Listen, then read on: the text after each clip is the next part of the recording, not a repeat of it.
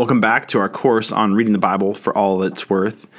I am going to pause in this session, and we should be going on into the preparation, observation, interpretation, meditation, application phases.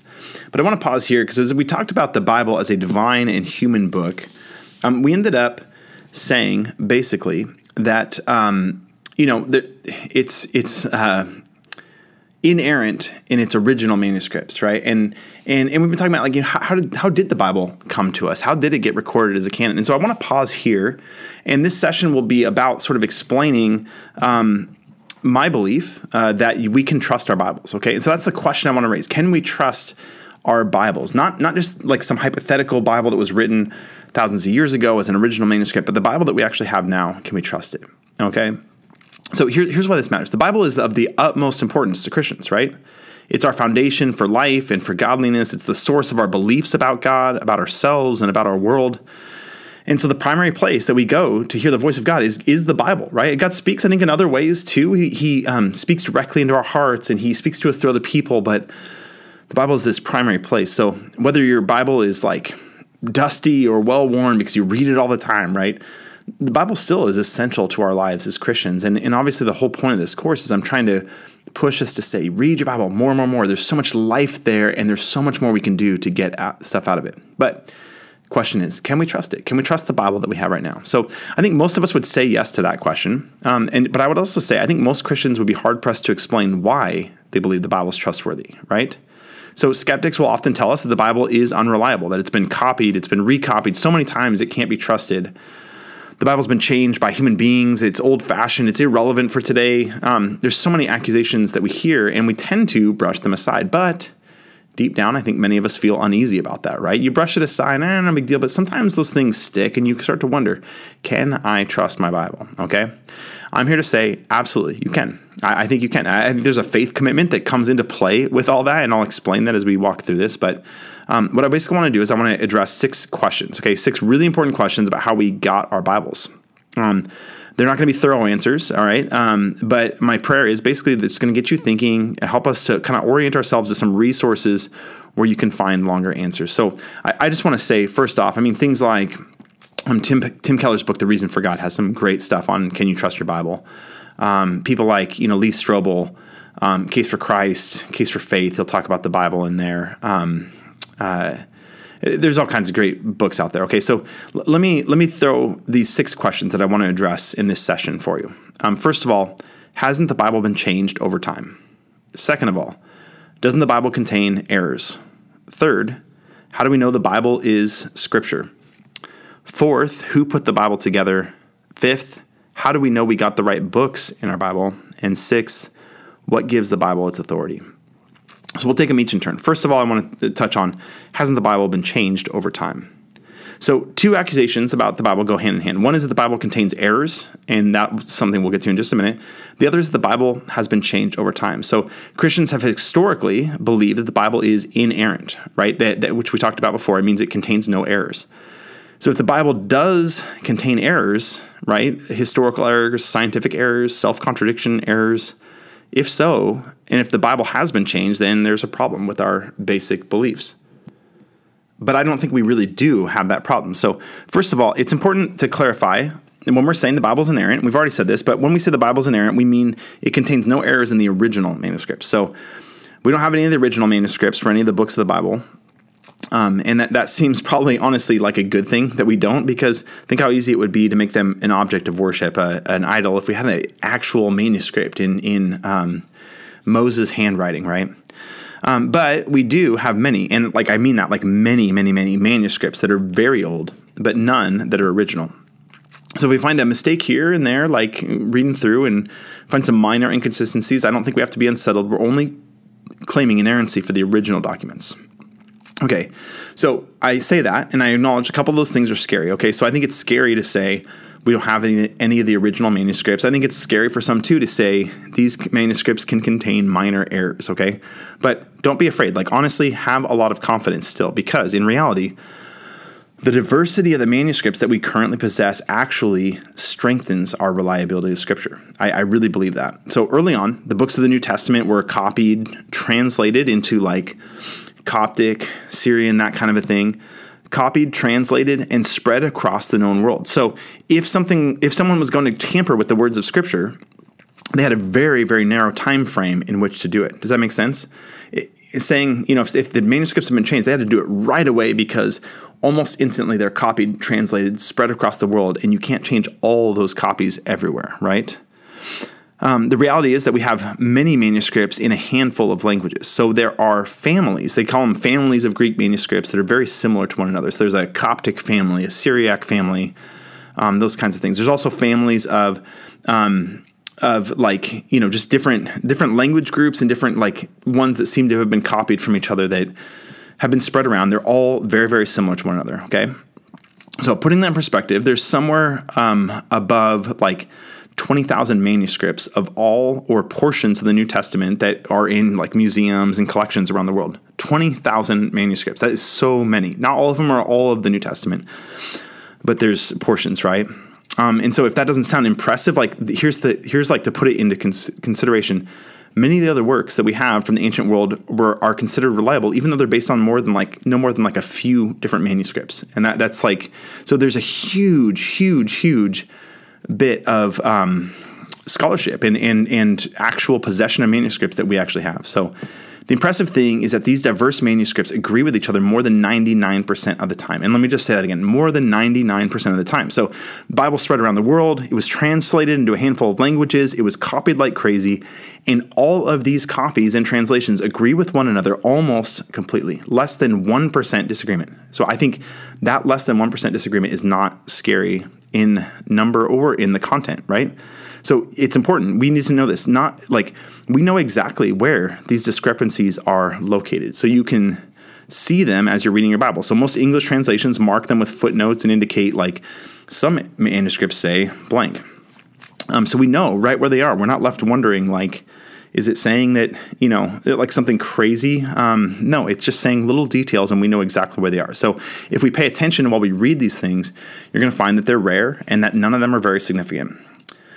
When we get down to question 4, I want to talk about the Old Testament more, but it's worth noting here, there's the discovery of the Dead Sea Scrolls that happened not long ago. So these scrolls, they discovered in 1948, all right? They found all these scrolls in caves near the Dead Sea. They contained a whole lot of things, but significantly, archaeologists found several copies of the Old Testament in these caves in 1948. Prior to their discovery, the oldest manuscript of the Old Testament that we had dated to around 1000 AD. Now, that's super old still, but it's not anywhere near how old the Old Testament was. So it's kind of late for those books. But the Dead Sea Scrolls, when we discovered them in 1948, they were dated to around 200 BC. And that's huge. That's so important. So check this out. Our oldest manuscripts of the Old Testament were 1000 AD. Now we're finding some that were sealed, hidden in caves around 2000 BC. Written, sealed up, hiding in darkness long before Jesus and his followers were even born, and then waiting to be discovered in the 20th century. So in many cases, these Old Testament scrolls match our Bibles very, very closely. Okay, in some cases, the scrolls differ a little bit. Okay, and what that means, and scholars weren't surprised by this, is that there's a handful of textual traditions where they were in circulation, some different kind of variations, even at that early date. And we already knew that, okay? But the finding confirms that our Old Testament hasn't been reworked wholesale since the time of Christ, okay? But we'll talk a little bit more about that in the 4th question. But for all these reasons, I just want to say I believe that we can be confident the Bible that we have now matches the Bible that the inspired authors actually wrote, all right? Does it matter? If the original manuscripts contain errors, we can't trust our Bibles. And so here's what we need to talk about next. I think they're reliable. They match the originals. But question number 2 is this.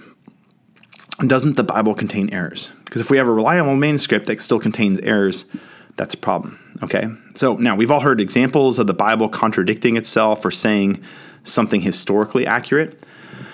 But here's basically what we'll say in this short amount of time. None of these have to be contradictions, okay? So there's some that are possible contradictions or some that seem to be contradictions, but they don't have to be, okay? So let me give you some examples. So there's a few places where 2 different authors describe the same event, and in doing so, they kind of give different numbers to the same feature of the story. So when we do this, it's like counting cattle or members of an army or something like that. These things could be like when we come across these things, we have to make a decision about what's going on in the case, because they could be contradictions, or they could be instances of these textual variants that I just said. A manuscript differs from another, or it could be that one account is being precise while the other one's being rounded off, right? Or it could be that two similar or not identical events are being described and the numbers aren't meant to correlate. And so I'm saying all that not to address any one specific case of it, but just to say we have to be careful about saying, well, these two things are different, therefore, therefore it's a contradiction. Not necessarily. It doesn't have to be. Okay, so here's like another great example. A similar discrepancy comes with the death of Judas Iscariot. So after he betrayed Jesus, he died soon afterwards. Matthew says that he hanged himself. Luke says that he fell and burst open in the middle and all his bowels gushed out. So what's going on there? Honestly, I don't know, right? We don't know exactly what happened, but it doesn't have to take too much imagination to picture Judas like hanging himself and then the branch breaks and his his entrails go gushing out or whatever. Like, who knows? I don't know if that's how it went down, but I'm just saying the two accounts aren't necessarily incompatible. You could pitch them as that, but they don't have to be. Others are going to point to the color of the robe that the Romans put around Jesus before crucifixion, right? Matthew said it's scarlet. John says it's purple. So the question I have is, like, are the colors so different that two people watching the same event might not describe it as scarlet or purple, like depending on who you are and how you view color and like what you remember and all that kind of stuff? It doesn't seem like that big of a thing to me. So the point is, they don't have to be contradictions. We may not be able to prove that they're not, but we also can't prove that they are, right? And so there's good reasons, reasonable alternatives to not saying it's a contradiction. So another reason that people don't love the accuracy of the Bible, or they accuse it of being inaccurate, is the portrayal of miraculous events. Okay, so this is, I think, fairly common. Modern skeptics don't tend to believe in the supernatural, right? And so they're going to read that, and you see Jesus raising the dead, walking on water.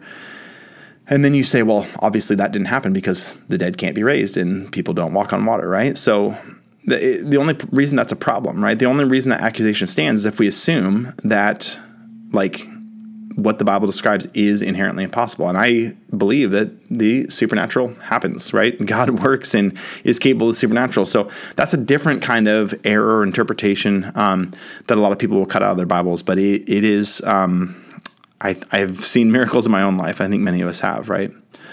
So another approach is people have questioned the Bible on the grounds that much of its content can't be historically or archaeologically verified.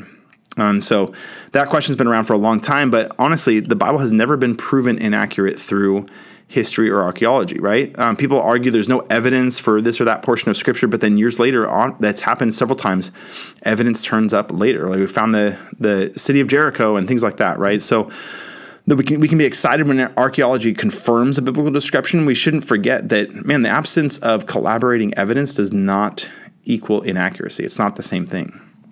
So the takeaway I have is basically people are always going to make accusations against the Bible. That's fine. There's answers out there to that. So skeptics are going to be skeptics, right? But we can answer their questions. And honestly, like maybe not to say this is exactly what happened, but there's always these great plausible things. So if you want to dig more into that kind of a thing, even going like on a case-by-case basis, like a few great books. I mentioned already The Case for Christ by Lee Strobel. Josh McDowell has like a evidence or new evidence that demands a verdict book. Grudem or any other systematic theology will have a section. Grudem's section is called The Doctrine of the Word of God. Has like a lot of helpful stuff in it there. John Frame has a great book called The Doctrine of the Word of God that gets a little more technical, philosophical, but it's really thorough and really excellent. So, all right, so first two questions down. There's still a few more to go here. So because some skeptics try to cast doubt on the Bible by pointing to the process by which it was compiled into a single book, that's our next question. So here it is, question 3. How do we know that the Bible is Scripture? Okay, so we're kind of addressing these things in turn. So now here's the question, like how do we know that the Bible is actually Scripture, actually written by God? So my claim is that God wrote the Bible, and more specifically, as I've said in previous sessions, that God inspired human authors to write each of the 66 books contained in our Bibles. But as we've already said too, God didn't lower the completed Bible from the heavens as a leather-bound, double-columned book, right, that we know of it. So The Bible's unique, written over the course of 1,500 years by more than 40 different authors from backgrounds as diverse as prophets, doctors, tax collectors, kings, right? Written in Greek and Hebrew with a little bit of Aramaic as well. We talked about all this in the previous session, but it shows it's diverse. And so how did all these diverse writings come to be bound together as like the best-selling book of all time? So first, let's take the Old Testament. Old Testament canon, and the word canon is basically just means the collection of authoritative books that make up our Bibles. Canon means like a rule, and so we call it the Old Testament or the New Testament or the biblical canon, okay? The Old Testament canon has been pretty well established for a long time, all right? So basically, like I want to follow the approach that Tim Keller lays out. Tim Keller's book, The Reason for God, he gives this basic approach saying basically we begin with the view of Jesus and the apostles regarding the Old Testament, and then we go from there. So that's the question. How do we look at the Old Testament the way that Jesus and the apostles did? So the books we have in our Old Testament had all been written for centuries before Jesus arrived on earth, all right? And they're collected into 3 parts. This is like very well attested. 3 parts: the law, the prophets, and the writings.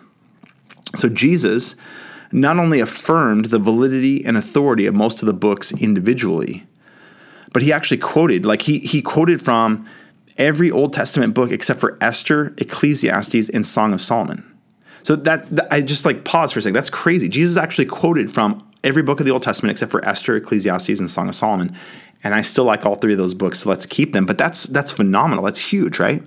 So not only did Jesus affirm these books by quoting from them, he also affirmed the 3 parts of the Old Testament canon. Remember we said law, prophets, writing. So here's Jesus in Luke 24:27. It says, beginning with Moses and all the prophets, he interpreted to them in the scriptures the things concerning himself. So here we have Moses and the prophets, right? And he's talking about the scriptures, right? Luke 24:44, then Jesus said to them, these are my words that I have spoken to you while I was with you, that everything written about me in the law of Moses and the prophets and the Psalms must be fulfilled. And so you see the idea, the Old Testament in all its 3 parts, law, prophets, or writings, and Psalms. That's the canon accepted by the Jews, affirmed then by Jesus in the New Testament, okay? So, and as kind of an aside here, but a question that a lot of people have is like, how does the Apocrypha fit in? So the Apocrypha is in the Roman Catholic Bible. Okay, it adds another like 14 or 15 books, but even that wasn't like officially included until 1546. That's a long time later. We don't have those books in our Protestant Bibles. So a very simplistic explanation is the Protestants follow what's called the Palestinian canon. It arose in Palestine, it was written in Hebrew and accepted by the Jews, okay? But Roman Catholics, on the other hand, they follow what's called the Alexandrian canon, which, as the name implies, arose in Alexandria, Egypt, based on a Greek translation of the Hebrew scriptures, okay? So it's pretty simple. Like the Protestants are saying, yeah, we'll go with the Hebrew one that was kind of in play at the time in Palestine. And at some point later, the Catholic Church was like, no, we want to go with the Greek Alexandrian translation of the Hebrew scriptures. So it's very complex. I'm definitely oversimplifying, but basically we choose to leave out those extra books, okay? Doesn't make the Apocrypha useless, but it does mean, for me, definitely, the Apocrypha is not scripture, okay? So it's not bad. You can read them. There's great history and there's cool stories. There's stories of God's faithfulness and stuff. We just don't want to put them on the same level as scripture.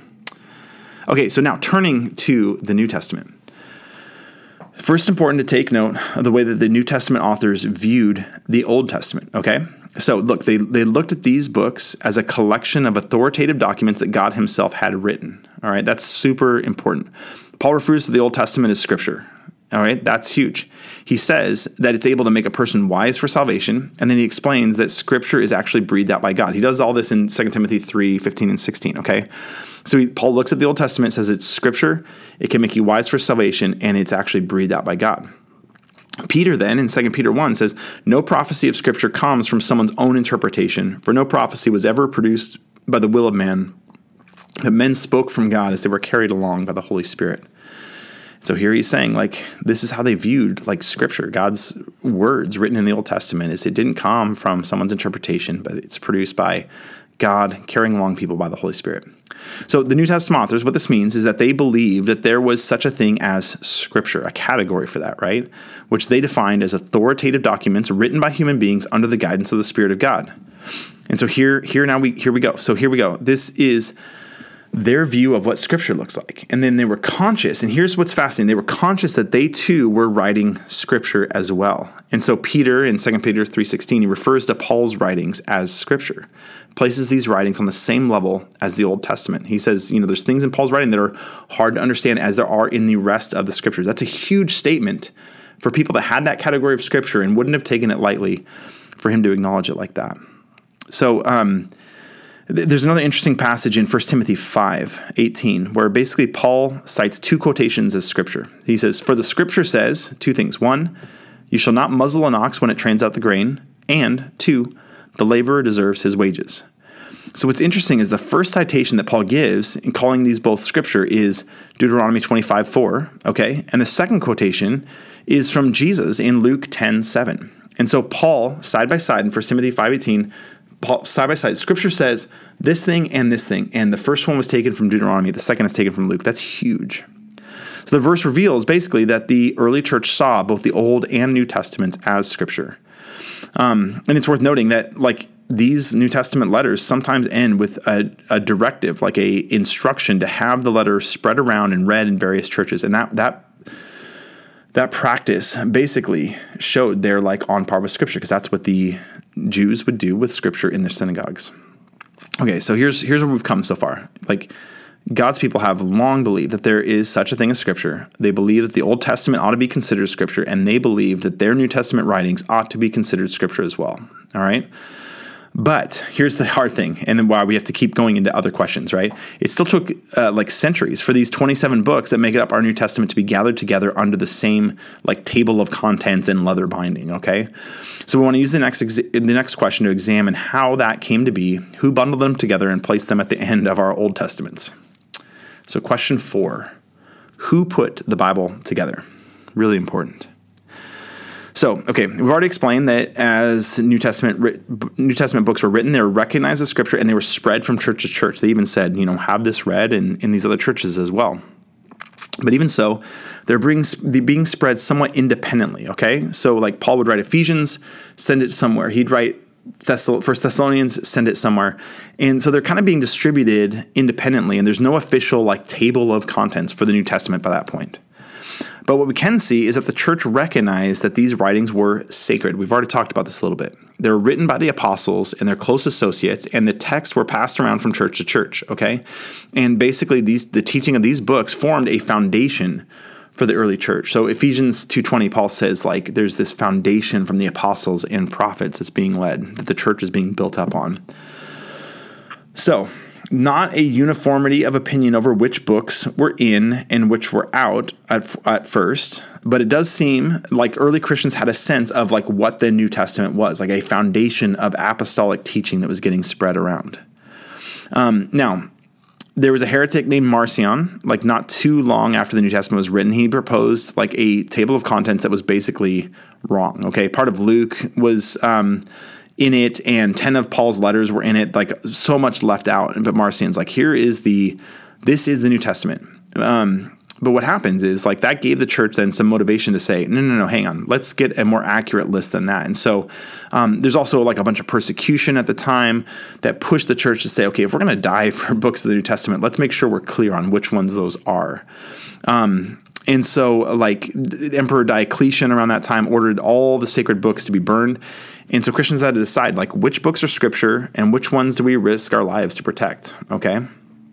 But even so, not an official list of New Testament books for a couple of centuries. So what did they do in the meantime? As far as we can tell, and who knows exactly, right? But as far as we can tell, they continued to just follow Scripture. Each church meant definitely the Old Testament, and then whatever New Testament books that they had, right? So early on, every church seemed to have been aware of some, but not all of the New Testament books. And so eventually what happens is church leaders begin discussing this. And as I said, persecution and stuff played a role in that, but begin discussing the New Testament canon in order to settle it. Okay. Let's get a council together and let's settle this thing. So they looked at all the books that different churches considered Scripture, and they kind of put them into three categories. So first is acknowledged books. And these are the clearly authentic ones. The apostolic authority was clear. It's written by a known apostle or a close associate of one. Secondly, like disputed books, okay? So these are ones whose authenticity or like authority was like less than clear, okay? So like a disputed book whose authenticity was challenged is like 2 Peter. They're like, we're not really sure if that was really written by Peter. And so it was put it in the disputed books, right? Or like the apostolic authority of the book is challenged, like James, 2 John, 3 John, Jude briefly were in that category of like, this is disputed. Like, do they really have this apostolic authority to them? And then the third category was heretical books, okay, which were like known, like this one's a fake, this one's inauthentic, or it contains teaching that contradicts the rest of Scripture. There's been a weird move to like Gnostic gospels and things like that, but they're just so bizarre in their teaching and don't fit at all. And they're so few copies and all those kinds of things. So basically, when these church leaders are like looking like for which books, like they wanted to find like the books that authenticated themselves, right? Like they had the authority of God behind them and the books that the church had incorporated into its public worship. So the idea is like the church is then acknowledging through its practices that these books were on the same level as the Old Testament, okay? And they were looking for books that could be linked to the apostles and their associates. So those are the kind of three things that they were looking for when they finally kind of got all the big wigs together to say like, hey, let's all agree on this. So it's wrong to say that the church leaders sat down and created Scripture in the 4th century. Like that just did not happen. But like they didn't put together an authoritative list of books that should be considered Scripture. That like the Roman Catholic view is that that's what happened. Like it's the church that made the Bible, but that's just not it. Like instead, what really happened is church leaders asked which books were authoritative, and they made a list based on their findings, right? And that distinction, I think, is super important. The authority doesn't come from the leaders making the list. The authority comes in the New Testament books themselves, and the church leaders simply acknowledge like which books clearly had that authority. So here's a little quote from John Frame that I find really helpful here. He says, the Roman Church has claimed that the authority of the canon rests on that church's pronouncement. But first, the church's conviction on this matter, unanimous since AD 367, precedes any statement by a Roman Catholic pope or council. And second, as he's like talking about in his book, like he says, as we've seen, God intends to rule his church by a book, not a church authority. I think both of those are really important things. And so what eventually happened is that in 367 AD, Athanasius, a church leader, wrote down a list of 27 books that we now have in our New Testament, and basically it didn't create a scandal. Everyone's like, yeah, totally. It was basically understood that like these are the books that had proven themselves as Scripture. So the Bible didn't come to us through manipulative religious types who wanted to dominate history by choosing only the books that fit their agenda, as some, claim today. But the Bible consists of words that God wrote through human authors, words that were recognized as God's words by God's people, words that were eventually bound together in a single volume for our benefit. All right, so there's 4 important questions down, and agree or disagree, that's totally fine. But a couple more questions that we have left, like, are we sure that we got all of the right books, right? Or maybe like, did we happen to include a wrong book? And so we have to kind of balance that a little bit. So question 5, how do we know we got the right books? So very simple answer to this. I would just say the information above is basically, everything we've talked about is basically evidence that the books in the Bible actually belong there. And what I'm referring to there is just saying the church did its homework, right? They looked at what was happening. So when the time came to write down a complete list of New Testament books, God's people looked at which books carried the authority of God and were being accepted and used by the church in its life and worship on the same level that they used the Old Testament Scripture. So I think there's good historical reasons to see that the right books were chosen. But then there's this theological conviction that I hold. And it's simply this: God is sovereign. I believe that God is sovereign. And so if he wanted to speak words to his people, he's capable of ensuring that we'd end up with the right words and not the wrong words, okay? Now, I know that doesn't satisfy everybody, and that's fine. But like I said, I think the historical arguments stand on their own feet, and my conviction is that God successfully superintended the writing, collection, and preserving of his word. And I there is faith involved in this for me, and I don't want to be afraid to acknowledge that. And I think it's important to be honest about what our faith commitments is, what our assumptions are, and how we're deciding on these things. But with that, how do we know that we're not missing any books from the Bible? So again, I want to argue that because God is faithful to his people, he would not have spoken words that were essential for our life and growth and then allowed those words to be lost. Like I don't see that happening. So the confidence in the faithfulness of God, I think, is backed up by like the historical research. So some people have said, like, let's add books, let's add the Apocrypha, let's add the Gnostic Gospels, let's add the Shepherd of Hermas or the Didache. Like, other books have been candidates for these things too, but the books are like all these, like, read them, like, go look them up. And they're either known to be inauthentic, or they teach doctrines that contradict the teaching of the biblical books, or they're just like, hey, that's a perfectly fine book, but it just does not carry the authority of Scripture. Like, that's what's happened in each of these cases. So there's some debate over the canonicity of some of them. Like, a few of those that I mentioned have been like in the running at times, like early on, but early church ultimately decided, no, like, we've got good reason to say this is not it, right? And so, when I bring up the Gnostic Gospels, like, when Dan Brown wrote the Da Vinci Code and it got made into a movie, like, which is, clearly a fictional book, right?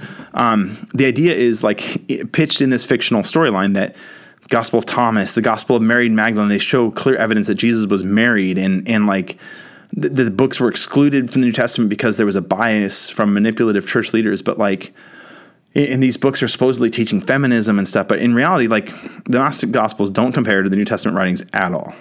So like, not credible at all by comparison. So most of the Gospels were written much later than the accounts they record, and that's just not true of the New Testament books. It's possible that the Gospel of Thomas was written in the 1st century, but very unlikely. And the rest are all just much later than that. And these Gnostic texts were actually written in the 2nd and 3rd centuries. And they reinterpret the life of Jesus through the lens of a worldview that doesn't fit the other 4 biblical Gospels. Like, that's why they were rejected. So here's what I will give you as homework. If you want assurance that books like the Gnostic Gospels don't belong in our Bibles, I suggest just reading them. Like, just do a Google search. Google the Gospel of Thomas. Google the Gospel of Mary Magdalene. Pretty available online, pretty quick read. And like, I'm biased, of course, but I think you're going to immediately see a qualitative difference between those writings and the biblical writings. So I'm convinced that's what makes the difference the difference between it is the inspiration and the authority of God. These biblical books that we've kept carry that authority of God, and the other ones don't. So ultimately, books in our Bible, I believe, are completely unique. No other ancient documents measure up. And so how do we know, though, that God doesn't want us to add to our Bibles? Like, basically, like, one simple way to say it is, like, the Bible begins at the beginning and ends with the end. I don't think we need to be looking for more books that God's going to add to it later. So the Old Testament records how God set his plan of redemption into motion. It ends with a big cliffhanger, 400 years of silence. In the Old Testament, God created humanity. Humanity failed. God made a promise to redeem the world. God gave the mission to Israel, and then Israel failed. And we're left with this question: how will God's plan of redemption be accomplished? So, cliffhanger at the end of the Old Testament. We're looking for something else. Then the New Testament comes. It starts answering that question by recording both, like, the climax of that plan and its consummation at the end of all things. So, like, God's word to us in the New Testament consists of the word that he spoke to us in Christ in the last days. That's how Hebrews begins. But since this, like, authoritative word about Christ has come to us in the New Testament, and since the book of Revelation takes us right up to eternity future, like, the question I have is, what more do we need? What are we looking for? What are we waiting for? So Revelation then comes, and it ends up with a warning not to add to the words of that prophecy. Now, I think, like, that definitely is a reference to Revelation, and there's other warnings like that in the Old Testament. But I think basically it's just saying, hey, this is my final word, wrapping up all of human history. Nothing needs to be added to it. Okay. So I don't think it doesn't work for God to have spoken a definitive word in the last days, and then for him later to say, hang on, I'm going to add a few more books in there. And like, the Mormon church will do that, and other people will do that. And there's things that are kind of get put on the level of Scripture in some circumstances, but these other books, like, they deny Scripture, and they don't carry the authority that the Word of God carries. And I'll just say, at least for me, that's my conviction. It's my experience. It's my research. But I'm saying that I'm very confident in that. And so the last question that I want to ask here is a 6th question, and that's this: what gives the Bible its authority? I've been appealing to that a lot, and this helps me out a lot. So basically, we've been examining the historical circumstances under which the Bible was written and compiled. We've also, though, been considering the reasons that we can be confident that the Bible is trustworthy. But here I want to say it's important to understand that our confidence in the Bible does not rest solely on historical evidence. Okay, there's some measure of circularity in all this. Studying the historical evidence can be helpful. We can see God's hand in the formation and preservation of his word, but in the end, no amount of historical evidence can dispel all of the uncertainty that we feel. I think that's an important thing to say, to throw in there. So in other words, like, historical studies are important, but they're not likely to prove conclusively which books should be considered part of the canon. So I'm going to relate like an argument that I picked up from John Frame. And basically it's about how we can be sure of the Bible's genuine authority. And I love John Frame and I love this argument, so I want to just run through it quickly here. John Frame believes that the Word of God is its own authority. All right, so you can hear circularity, but hang on. He believes the Word of God is its own authority. Now, so if we claim that the Word of God is our highest authority, then we can't appeal to some other source like a church council or historical data to verify it, right? Those other things can't be the ultimate validation of the authority of the Bible. So for that reason, John Frame argues that reasoning from biblical concepts and statements to confirm our canon. So there's a circularity to that, but that circularity is actually important in John Frame's argument. So he says, why would we assume the Bible contains authority? So from the inception of the nation of Israel, God's people have always had a canon, or a collection of authoritative writings through which God has governed his people. Initially, this was the Ten Commandments, then God added the whole Mosaic Law, then the book of Joshua, then the writings and the prophets, etc., right? So that canon started with the Ten Commandments but got bigger, but it was always acknowledged to be like the canon. And so throughout, it says, no human beings are permitted to add to the canon. Like we see that in Deuteronomy a couple of times. So no human being can add to the canon, but God can. God himself can add to it, and he chose to add to the canon in specific ways at specific times. So not only did God give his people revelation, but he also providentially ensured that they would recognize this revelation as his words. So for an example that I've used in a previous session, when Abraham was told to sacrifice Isaac, he didn't have to wonder if the voice was God's. He just knew that it was. Or when Moses heard God speaking from the burning bush, he somehow knew that this was God speaking to him. And when we come to the New Testament, we see the same pattern holds true. The writers seem to have been aware that they were writing Scripture and their words were accepted as the Word of God. We answered that with questions 3 and 4 above. Frame also finds the purpose of God's revelation significant. So it was meant to create a covenant agreement with his people and to govern their lives. So basically God spoke, not just to give people doctrines, right? But he spoke so that his people would hear and act. So John Frame is saying it's inconceivable that God would give his people revelation and then allow that revelation to be lost.